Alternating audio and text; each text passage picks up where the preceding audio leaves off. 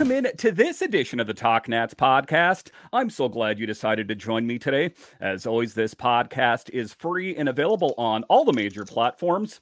Today's episode is sponsored by SeatGeek. Take $20 off your first ticket purchase with promo code TalkNats. Yeah, you can even use that on Nationals tickets. Just follow the link in the show description. Today's episode is also brought to you by Manscaped. Take 20% off plus free shipping when you use promo code MinuteCast at manscaped.com. And also brought to you by Mayweather Boxing and Fitness at 230 Water Street. Just ask for the Nats discount. In today's episode of the Talk Nats podcast, we talk about what will the roster of this Nationals team look like next year. We know what players are on this team this year, but what players are poised for bigger things next year? We'll talk about that in the show. A little bit later, we will talk about this surging Nationals team and what we can expect from them the rest of the season. But just to get it going here, I have Jesse Dougherty of the Washington Post. Jesse, welcome to the show. Hey, thanks so much for having me. So the big news, I saw this on your Twitter feed, was the news of the Dylan Cruz promotion. That is some big news. After 14 games with low-class Fredericksburg, outfielder Dylan Cruz will jump 2 minor league spots.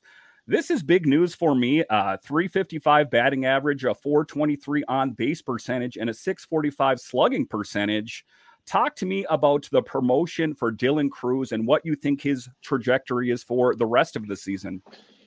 Yeah, I mean, I think this promotion shows that he's going to move fast. And I think coming out of the draft, he was the second overall pick out of LSU.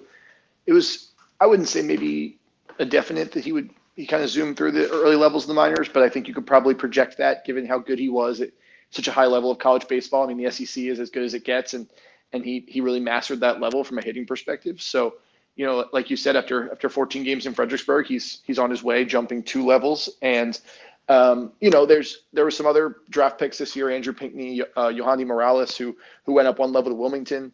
I think with Cruz, he's obviously at a different echelon of talent than those two, being the first round pick, being a guy who was projected to go first overall for most of the college season and even before that. So, obviously, the Nationals want to test him. They believe he's ready for it. I think you're being really careful with a prospect of his caliber because you're trying not to stunt their growth. So I imagine it's a pretty calculated decision to push him 2 levels instead of 1. You have to really, I think, be confident that he can handle that and will excel. And they've obviously gotten every indication from what they've seen so far and what they saw pre-draft that he'll be able to do that. So I think what it indicates more than anything is, you know, I don't know about exact next steps or when the next promotion will happen, especially because he's yet to take a swing at Double-A, but it indicates that they're willing to move him quickly, you know, if he continues to hit. And every indication to this point of his career is that he will, and we're still waiting to see if there's a level that's too much for him, and that has not happened in any sort of way. Yeah, and you bring up the fact that we don't want to rush these players because just taking a look at it, we're looking at a future of Cruz, James Wood, Robert Hassel III, in the future. That is exciting. But the one thing that is kind of reassuring and, you know, that we don't really necessarily need to rush this Nationals team and these younger players is we've seen Lane Thomas and Stone Garrett and different players in the outfield really step up. So I don't think that there's really necessarily this real big push to get these players up there. Listen, these are marquee names that everyone in the Nationals organization and their fans really want to see there. But it's reassuring to see that Stone Garrett has been really stepping up. And also Lane Thomas, who's been killing it all season. There isn't really that rush, wouldn't you say? Yeah. I mean, also, not only is there not a rush because of recent performances from some players, it's also because the Nationals are not contending at the moment. I mean, I think it's been an exciting stretch, and they've played a lot better than they did in April, May, and June. But they're still, you know, the ceiling for this season is 4th place, and they're maybe accelerating their timeline a bit by the way they've played lately, and some of the young guys are coming into their own. But there's no, like, the teams right now that are promoting their really young top prospects are the Angels, who are trying to make some like last-ditch crazy effort to pitch Shohei Ohtani on staying and make the playoffs, which really looks like it was not going to happen. It's, you know, it's the potentially, like, you know, the Reds have called up all their young prospects to do the same thing. Like, there's teams that are in the mix, and they're really accelerating their guys in order to in order to contribute to their playoff push. Now the Nationals are obviously not in that boat. So there's a competitive aspect to this too. And also, like you said, the guys right now not only are playing well, but also you want to see Stone Garrett types. You want to see Alex Call. You want to see Lane Thomas, because you're assessing too what they're going to be for you, whether they are bench players, whether they are platoon players, whether they're not in the picture in the next steps of the rebuild when the team takes more of a turn toward being competitive. So, in terms of just like the data you're collecting, the guys who are old enough and ready to be major leaguers right now, it's best for them to be in the majors and getting opportunities, because you're trying to assess what they are. And you can't do that with them in AAA. And you're like you said, there's no reason really to have Dylan Cruz or James Wood or Robert Hassel in the majors right now. Aside from, if they really think that those guys have advanced past every level of the minors, they're just ready. And then, but that time is not quite there yet. They haven't played enough down there to make it so there's just like no reason to have them in the minors anymore. So when we take a look at the outfield, there were some players. I mean, let's face it, the Nationals got Stone Garrett on the cheap. And the funny thing that you had posted, I wish they could mention Stone Garrett without mentioning his physique. It's an interesting thing. I hear that mentioned quite often, but he is built like a you-know-what and can really hit the ball. And what we're seeing from him now is that he's getting good hitting from left-hand and right-hand pitching. So that was something that was maybe one of the bugaboos earlier in the season with him. But then Rutherford, a lot of these guys that you think, well, they're not going to really amount to much as of late. Rutherford has hit rather well as well. So that's interesting to take a look at him. So the positions are a little bit difficult to take a look at. If we look at the center field position, we saw Lane Thomas not too long ago, and I think a bit of their reluctance was earlier. His defense maybe wasn't quite up to snuff, shall we say, but we've seen him really accelerate at that position. We also have Victor Robles. That is who I want to talk about next, is what is the latest on Robles? I know that this season he's played better than he has in previous seasons, but it seems to me that he is prone to injury and inconsistency. What is your outlook for Victor Robles?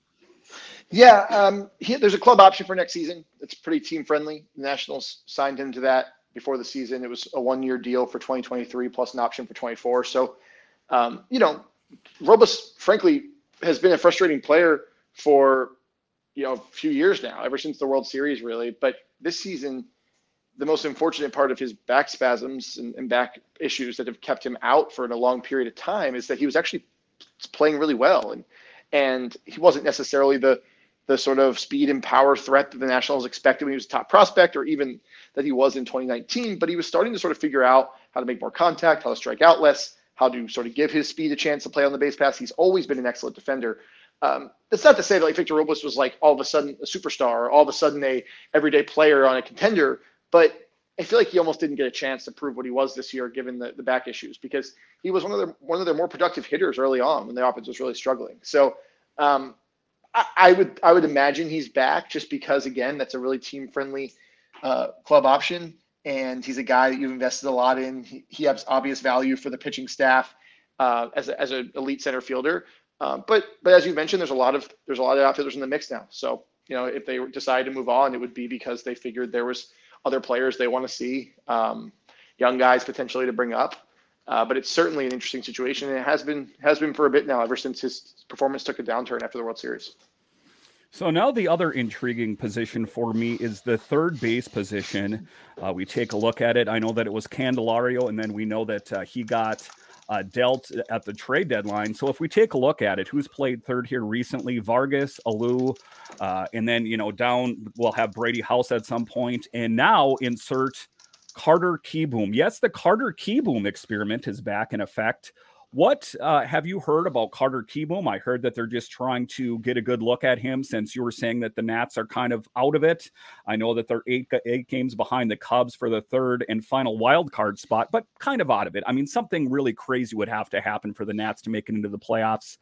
What is the latest that you've heard on Carter Kieboom, and what is your assessment on where he stands with the Nats? Today's episode is brought to you by SeatGeek. Shout out to SeatGeek for sponsoring. I recently became a brand ambassador for them. SeatGeek is a ticket app that takes the confusion out of buying tickets. Plus, my listeners get $20 off their first ticket purchase when they use promo code TALKNATS. Click the link in the show description to download the app. Remember code TALKNATS to take $20 off your first ticket purchase. Just follow the link in the show description.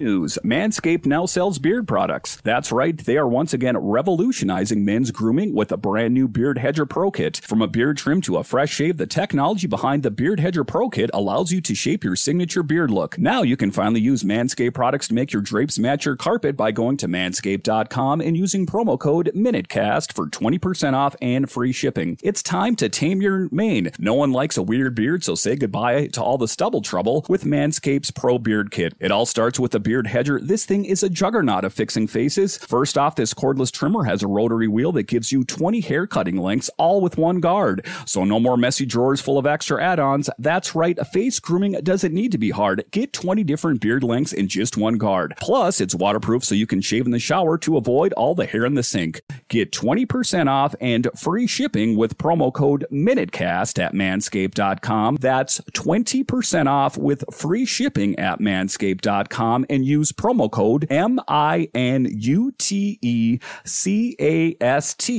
Manscaped Beard Hedger, one stroke, one guard, 20 lengths.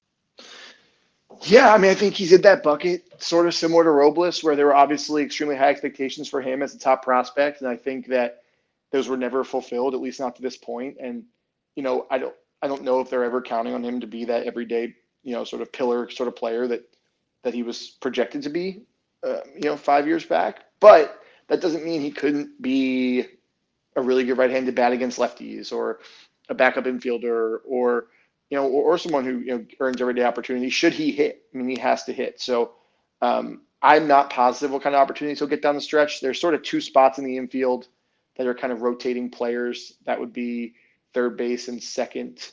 The four players are Ildemaro Vargas, Carter Kieboom, Jake Alou, and Michael Chavis in some sort of capacity based on whether they're righties or lefties on the mound. But yeah, I mean, Kieboom, I think he'll get some chances. I don't think Nationals would bring him up if he wasn't going to. He was not in the lineup Sunday night against the right-handed Zach Wheeler, so that's sort of maybe an indication that more of his opportunities will come against lefties. Vargas switch hits, so even though he's not as productive, not similarly from both sides, like that gives you sort of an option to platoon him and makes him a bit more versatile as a lineup piece. So I would imagine those four guys get a mix of the some sort of percentage of chances down the stretch. I don't think it's ever going to be two guys for two spots playing every day, but we'll see how the Nationals sort of piece that together and make sure they can get a good look at everyone. Because for me, I think this is make or break for Carter Kieboom. This is a name that I've heard around this organization for so long that it's going to be his year. No, it's going to be next year. Nope, it's going to be next year. And then one of the things that I had read here as well is that he's happy that he's not the young guy on the team anymore. There's not a lot of, veterans, that he's not the youngest guy on the team anymore. So that's kind of reassuring for him. We know that he had that Tommy John issue and an oblique issue, but sometimes it's not even injury, I don't think, with Carter Kieboom. I think it's just that when he gets his opportunity, he doesn't make the most of it. So I think that this is a really good chance for him to prove that he has a future with the Nats, or if they don't. We know that we have C.J. Abrams at shortstop. And then the other position that's a bit of kind of a question mark is the second base position, as we know that Garcia got demoted some time ago. And we've seen Alou, we've seen Chavis, we've seen different players, utility players that have played in different Vargas you've spoke of. What is the outlook for Garcia, and where do the Nats stand at the second base position? Yeah, so, I mean, I think his outlook is that if he's going to be in the majors or be in the picture, it is at second base. I mean, Abrams is obviously there at shortstop, and Garcia, they tried that with him, and it did not go well at all. And I think Luis was a solid second baseman this year. I think better early.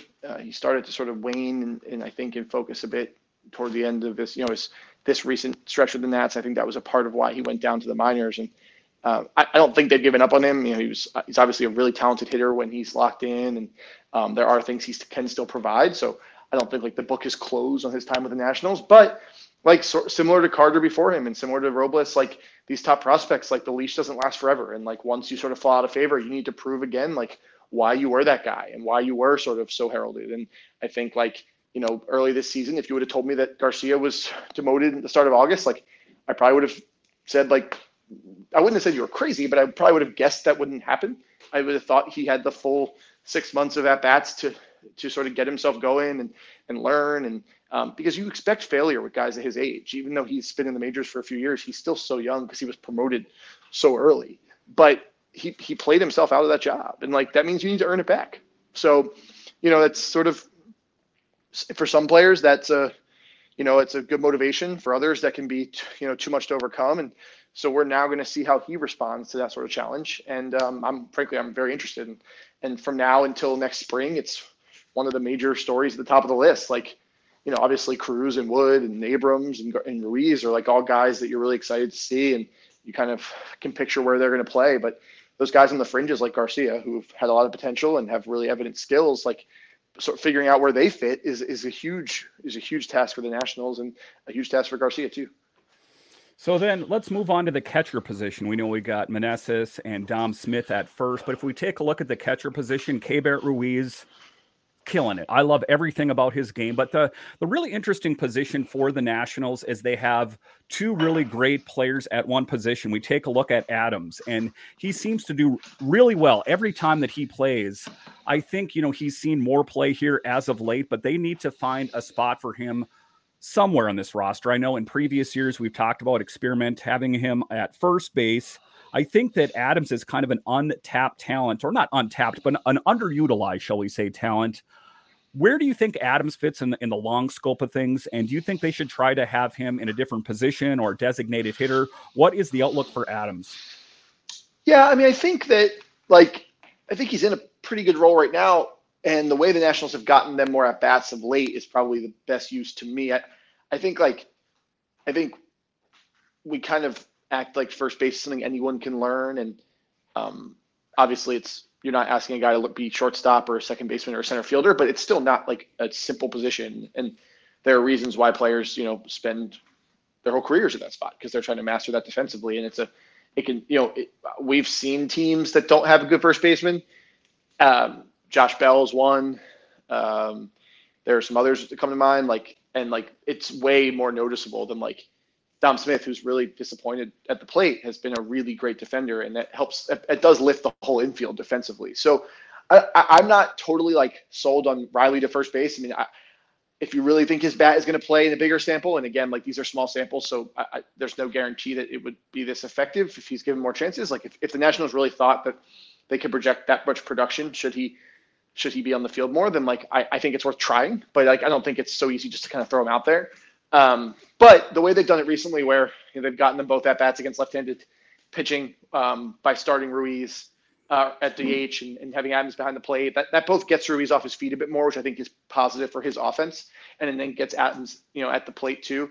I don't think you do it against every left-handed starter necessarily, but as long as you don't have sort of options on the bench that are needing at bats, in that case, Dom Smith goes to the bench and Meneses plays first. Those are three pretty good right-handed hitters then to throw out another starter. So I like that look. I think that's where he fits. I think the biggest thing with the catching position right now for me between those two guys is that both of them need to improve defensively when it comes to framing, and Ruiz has been better as of late, just both anecdotally and a bit diving into statistics. But the major questions for them are can they cut it as defensive catchers, because defense and handling the pitching staff and framing is such a major part of being a major league catcher. But offensively they've been great, and I think through this stretch when the Nationals are playing much better, one sort of thing that stands out is that those looks against left-handed starters, when they've been able to get them both in the lineup, have been really effective. So then let's take a look at starting pitching here for a moment. And we've seen some ups and downs, most notably with Patrick Corbin. Sometimes he's the worst pitcher on the team, and sometimes he plays rather well. But the other big question mark for me is Josiah Gray, an all-star, has struggled a bit as of late. And one of the things that Davey Martinez said is he needs to trust his fastball. If he can keep it down and stop relying on secondary pitching. What level of concern are you with Josiah Gray? I think that he is a building block. I think he's ultimately going to be one of the premier starters for the Nationals. He just needs to trust that fastball and stop relying on secondary pitches, which maybe necessarily aren't his strong suit. What do you think about Josiah? Yeah, I actually think that might, be a bit off, because you look at his fastball statistically last year, it was one of the worst pitches in baseball, not just for him, but across the board. So while I think he might get in trouble sometimes when he doesn't throw it enough, like, I certainly don't think it's a matter of throwing it a ton. And the starts that have gone well for him this year early on were when he was mixing his cutter, he was mixing his sinker a little bit.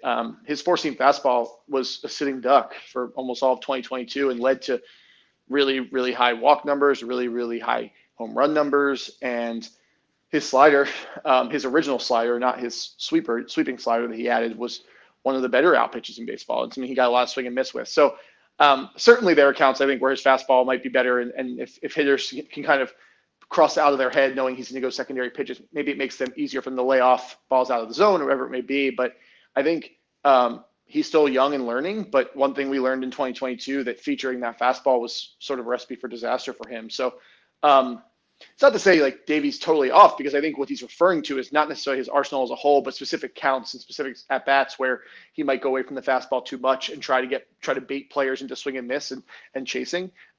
Where for him, when he's been most effective, it's because his fastball is almost complementing his secondary pitches, and he's able to set up that slider, set up his sweeper, set up even his cutter going into left-handed hitters by making hitters have to respect that four-seam fastball, but not necessarily featuring it in his arsenal. So it's a conundrum with him, because I think he probably thought, and he's told me this, that early in his career he was going to be really just like a four-seam fastball slider guy and work up in the zone and down in the zone. But he's realized that, because that pitch maybe doesn't have the exact shape to be dominant, that fastball, he's had to work more side to side and incorporate that cutter or try and get a sinker to get people off the barrel of the bat. So it's an ongoing puzzle. And I think like he might look back at this season and say, I added too many pitches and I need to X out this one, or I didn't do enough of this and that. But I think like it's good to remember with these guys, Mackenzie Gore, Josiah Gray, and the position players we talked about, they're all still incredibly young. And for a lot of like contending teams, like they might not be getting all these opportunities. They might be a swing player between AAA and the majors. They might be, even just symbolically a fifth starter instead of an ace or a number two, and the conversation might be different. So there's a lot of expectations heaped on these players because of the rebuild and where the Nationals are, but it doesn't necessarily mean that they're fully made products. So I think like with him, just getting another full season of data on his pitch mix and what hitters, how they respond to things, what they like, what they don't like, what he likes to throw. It's going to be really big in the future. And I think like the reps these players are getting are going to bear fruit later on, because again, like it can be hard to learn on the job, but it's a unique opportunity too. The Nationals can keep running these guys out without having to worry about immediate results. And that's a luxury that it's sort of a quasi luxury, because you'd rather be winning, but it's a luxury of a rebuild, is that you can keep giving guys an opportunity and let them grow on the job. And then we take a look at Mackenzie Gore, a bit of a scary moment where we thought he was injured. Automatically, I was thinking back to Cade Cavalli or Strasburg. Oh my God, is this going to be something major? As it turns out, it was just a blister on his finger. He's been a pleasant surprise. He continues to show growth. I think that sometimes he overthinks things a little bit too much, maybe a little bit too analytical, but I think the arrow's pointing up for him. Let's talk about a pitcher whose season was cut short, Cade Cavalli. What is the latest that you've heard on him? I know he had to have a surgery done, but do you think he's going to be good to go next season? And just how do you project him?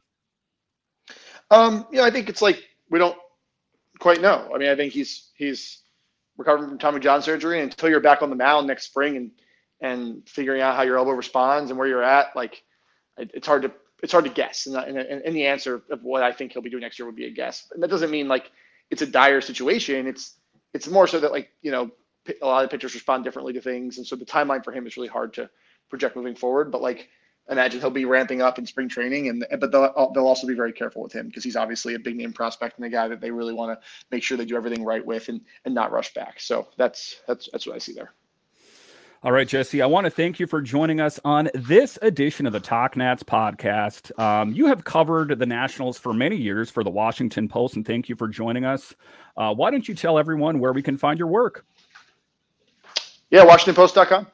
So WashingtonPost.com/sports, and That's where all our stories are. Me, Andrew Golden, Barry Shaluga, Chelsea Janes, kind of the baseball team over there, and Scott Allen too, covering the Nationals. So check out all of our stories, and appreciate the time. All right, I appreciate you. And once again, thank you for joining us on this edition of the Talk Nats podcast.